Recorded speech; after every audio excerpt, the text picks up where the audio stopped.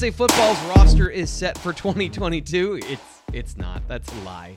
I don't know why I said that to start the show. Football rosters are never set. Whether it's injuries, now the transfer portal, the spring is going to bring churn for the Penn State football roster for a certainty. But the Nittany Lions are now in winter conditioning. They're hard at work for 2022, and at least the guys that are here are the guys that are here for the spring. So as we take a look at who that is, we can get an idea of what the personality of the offense could be next season, according to who's returning and what those players' strengths and weaknesses are. We're taking a look at the Penn State passing attack today, because that was a large part of the problem in 2022, and we've beat the run game to death.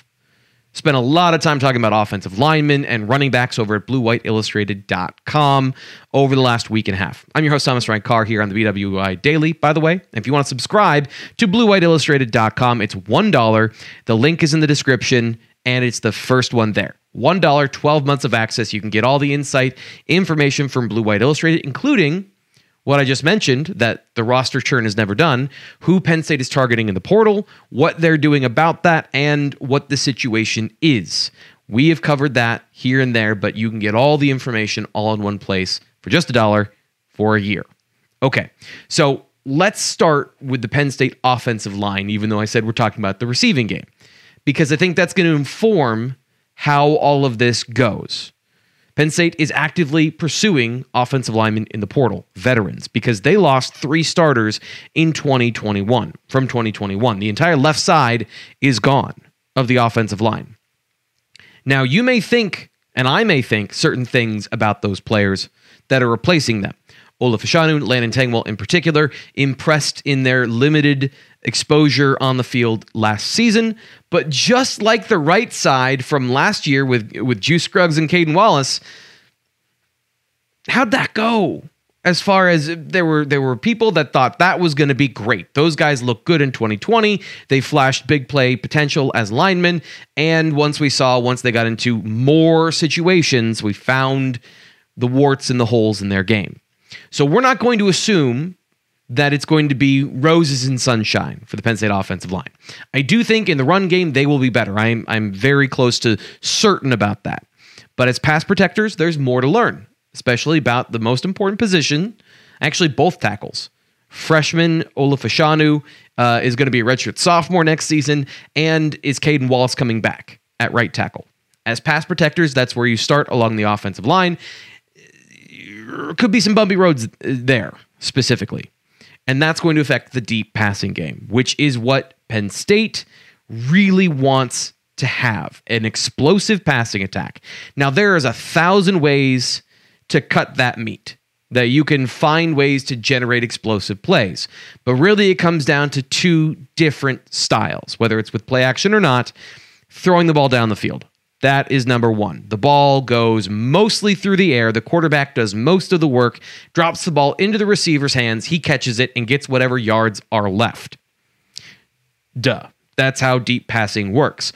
Or the receiver does most of the work. You throw the ball to the receiver somewhere before that deep passing game, and then that guy breaks tackles and makes plays with the ball in his hands. That's what we're focusing on today, because I think Penn State's going to be better at that next year with the personnel and the mix of players that are going to be on the field. So this is really about finding a path to success for Penn State, because with the offensive line the way it is and Sean Clifford's historic struggles to get the ball down the field consistently on target, we're going to say that that is not the primary function or what you should do with the offense. It should still be part of the game, but if you get better production out of your receivers with the ball in their hands, it takes some of the pressure off the quarterback. And that was the problem last year, was everything was on Sean Clifford. So with a better running game in 2022, and these players, what we're going to get into, I think it spells a better outcome for Penn State's receiving opportunities in 2022. And let's get to some information as to why I think that. So last season, Penn State broke 49 tackles by their receivers. So when the ball was thrown, Penn State receivers caught the ball and broke 49 tackles, which is actually 5th in the Big Ten. But if you consider the amount of times they threw the football and where those tackles were broken, much less effective much less valuable than they needed to be. So we'll get into the value of those here in just a second, but that's the part that I think has to get better. Penn State, in order to have a better passing attack, they need to be second or third in forced missed tackles, according to PFF, in 2022. Now, Maryland led the Big Ten with 78 of them, but their passing attack was so short-driven, passes at the line of scrimmage or under 10 yards, that they had to have that. It was just by volume, they got more of those. But the value of those is different. So let's take a look at Parker Washington, because this is illustrating that point of the value of the tackle. The farther you go down the field, when you break that, the more valuable it is. And Penn State threw the ball to the intermediate part of the field, the second most of any part. So they threw it short, or they threw it up to 19 yards because they couldn't quite get the deep passing game to work in the first season under Mike Yurcich. And as their leading generator of plays this way, Parker Washington held up his own. But when you look at where that happened, it's not as valuable. And this is a change in how I think they should use him next season. You see, he is a threat to break tackles at any part of the field, but he just didn't get as many attempts down the football field. In the intermediate range, where they probably are the most valuable when you also have the most opportunities to break tackles, he only broke one, but he didn't get a lot of targets in that area. He was the chain mover, the underneath receiver that caught balls in the middle of the football field and then was penned in by four guys. If you make one guy miss, that's great, but that's not the same value. Now, let's understand a couple things. Now we're talking about the value of broken tackles. Most of them are going to come in short yardage areas. Those areas we talked about behind the line of scrimmage and in the short area. But when you get to deep passing, 20 yards down the field, there are less opportunities to break tackles there. But if you do, that's very valuable. And you saw Parker Washington actually broke a couple on deep passes where he was the target of a pass 19 yards plus downfield. So he can do it, and he needs to see more valuable targets next season. Then he can contribute more. But this is where Penn State picking up Mitchell Tinsley from Western Kentucky, I think, changes the math here. If you look at the value of where he broke tackles, in that 10 to 19 area, he would have ranked first in the Big Ten in the number of times he broke a big play from that position. Again, he was still productive everywhere else, but he didn't see those less valuable targets at Western Kentucky.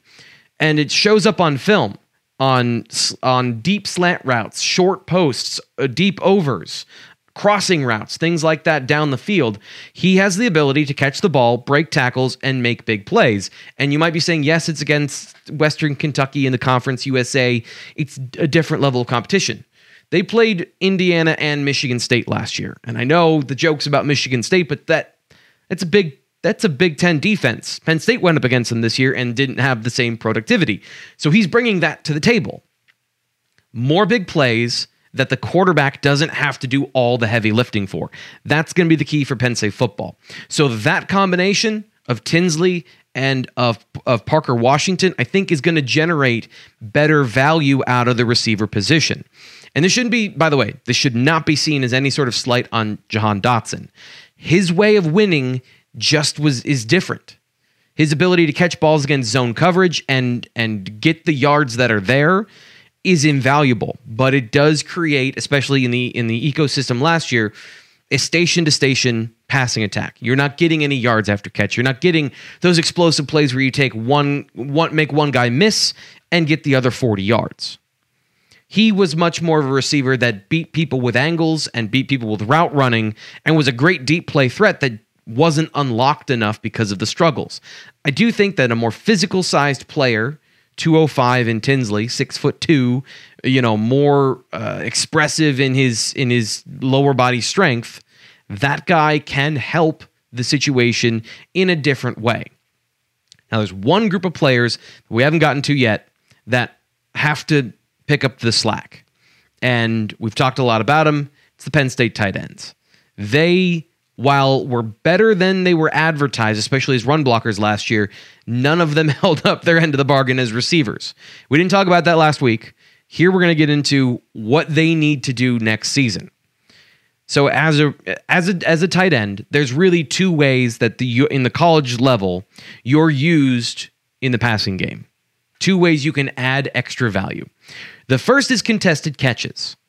Going up in a situation where you didn't beat the guy cleanly, but the quarterback throws it up to you anyway, and you catch more of those balls than not, especially over the middle in traffic. That's your job as a jumbo wide receiver.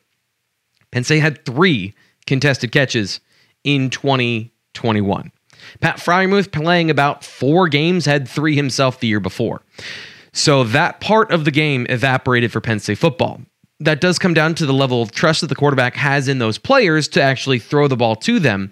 But early on in the season, when Brenton Strange goes 1 for 4 and you throw potential and would-be interceptions because of those plays, that's how that evaporated. So next year, Penn State has to be better at that. And the guy that actually showed the most promise at the end of the season was Tyler Warren, who had all of 9 targets but caught 2 contested catches down the stretch. One of them, as you see here against Rutgers, was a really, really good play.